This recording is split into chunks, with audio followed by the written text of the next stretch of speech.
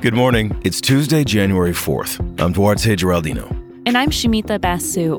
This is Apple News Today. Each morning, hear about some of the most fascinating stories in the news and how the world's best journalists are covering them. Theranos founder Elizabeth Holmes is guilty of fraud and conspiracy.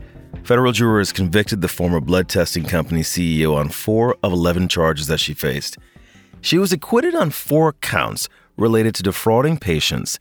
The jury was deadlocked on 3 counts related to investors. It was the end of a trial that captured the attention of Silicon Valley, Washington, and Wall Street, one of the highest profile white-collar cases in years. Her voice, her charisma, she created this image for herself and became a star on the startup scene. But when she sat in court yesterday and heard her verdict, she was silent. Wall Street Journal tech reporter Heather Somerville described it for us. She appeared unrattled even after the jury had gone. She embraced her parents, her partner, and her friends who were in court. She ignored questions from the press and had nothing to say as she and her family left the courthouse, swarmed by cameras. This is such a big fall for Holmes. Theranos was once valued at more than $9 billion, and she owned half the company. She persuaded investors to pour in hundreds of millions of dollars. Big names like Rupert Murdoch. Holmes's pitch helped her recruit a board of heavy hitters, like former Secretaries of State Henry Kissinger and George Shultz. People were drawn to her backstory. She dreamed up the idea for the business as a 19-year-old Stanford student. But the conversation started to shift after the Wall Street Journal published a series of articles questioning the company's blood testing technology.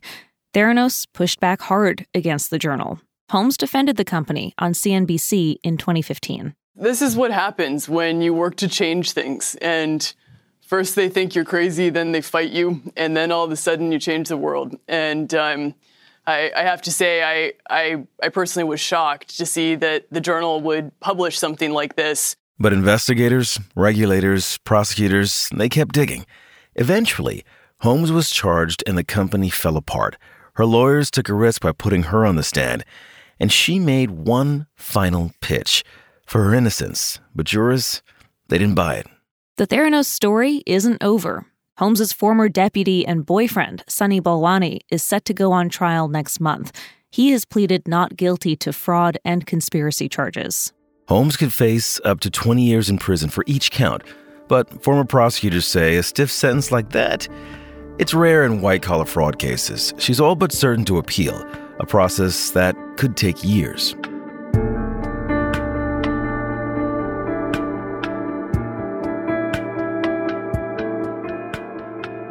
Most of us experienced the January 6th insurrection through images on TV or social media. But for the Capitol Police who fought the attackers, the experience was real, it was violent, and it was disturbing. Sergeant Aquilino Gonell testified in Congress. My fellow officers and I would punch, kick, shove, spray with chemical irritants, and even blinded with eye-damaging lasers by a violent mob who apparently saw us, law enforcement officers, dedicated to ironically protecting them as U.S. citizens, as an impediment to their attempted insurrection. The trauma of that day changed the Capitol Police, and that matters a lot because in many ways, the insurrection taught us that these men and women are democracy's first line of defense. They protect a critical part of our government so it can do the work that our taxes pay for. The Washington Post took a close look at how the police force is trying to rebuild and get ready for what may come next. 2 Capitol Police officers died after the attack, and many more were injured. Mass retirements and resignations followed, and morale sunk. There are 130 fewer officers now than there were in 2020, and it's a vicious cycle. Fewer officers means harder work for everyone who's still there, and that makes it hard to hire and retain cops. Yeah, the number of cops is down, but the danger keeps rising. The police chief says last year, threats against members of Congress or the Capitol were more than double 2017 numbers.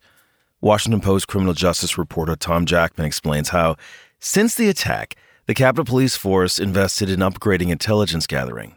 they are doing a better job of sharing information with the FBI, the Secret Service, the other folks who might pick up this kind of intelligence about attacks on the Capitol or threats to members of Congress. And so they have greatly improved their forward-looking intelligence gathering in terms of being ready for another assault on the Capitol.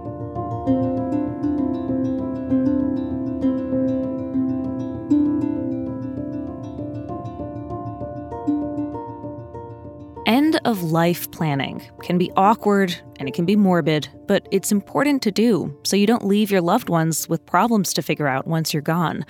That means getting a will in place, your finances in order. But there's another area that needs sorting now that so much of our lives are playing out in the digital space.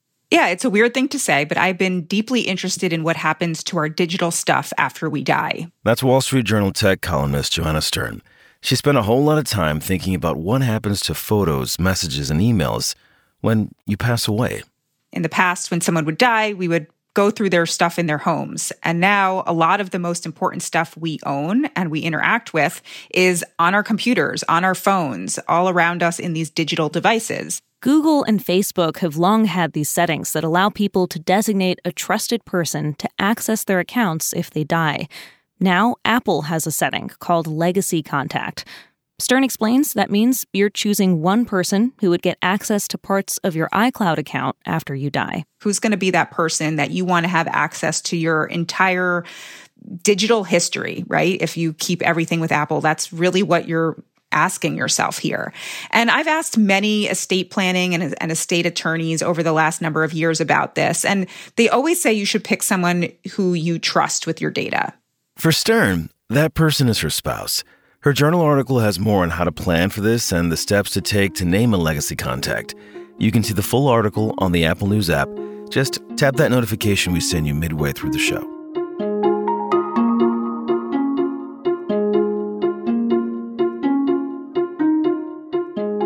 Millions of Americans are waking up to snow this morning.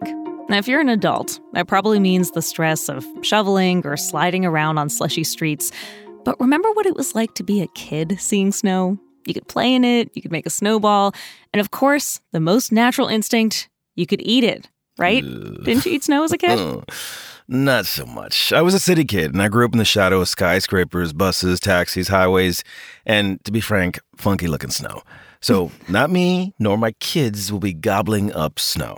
Okay, fair. It sounds gross in a city, but I grew up in the suburbs, so we used to go outside and put some fresh snow in a bowl and drizzle some sour cherry jam on it. It's like a snow cone.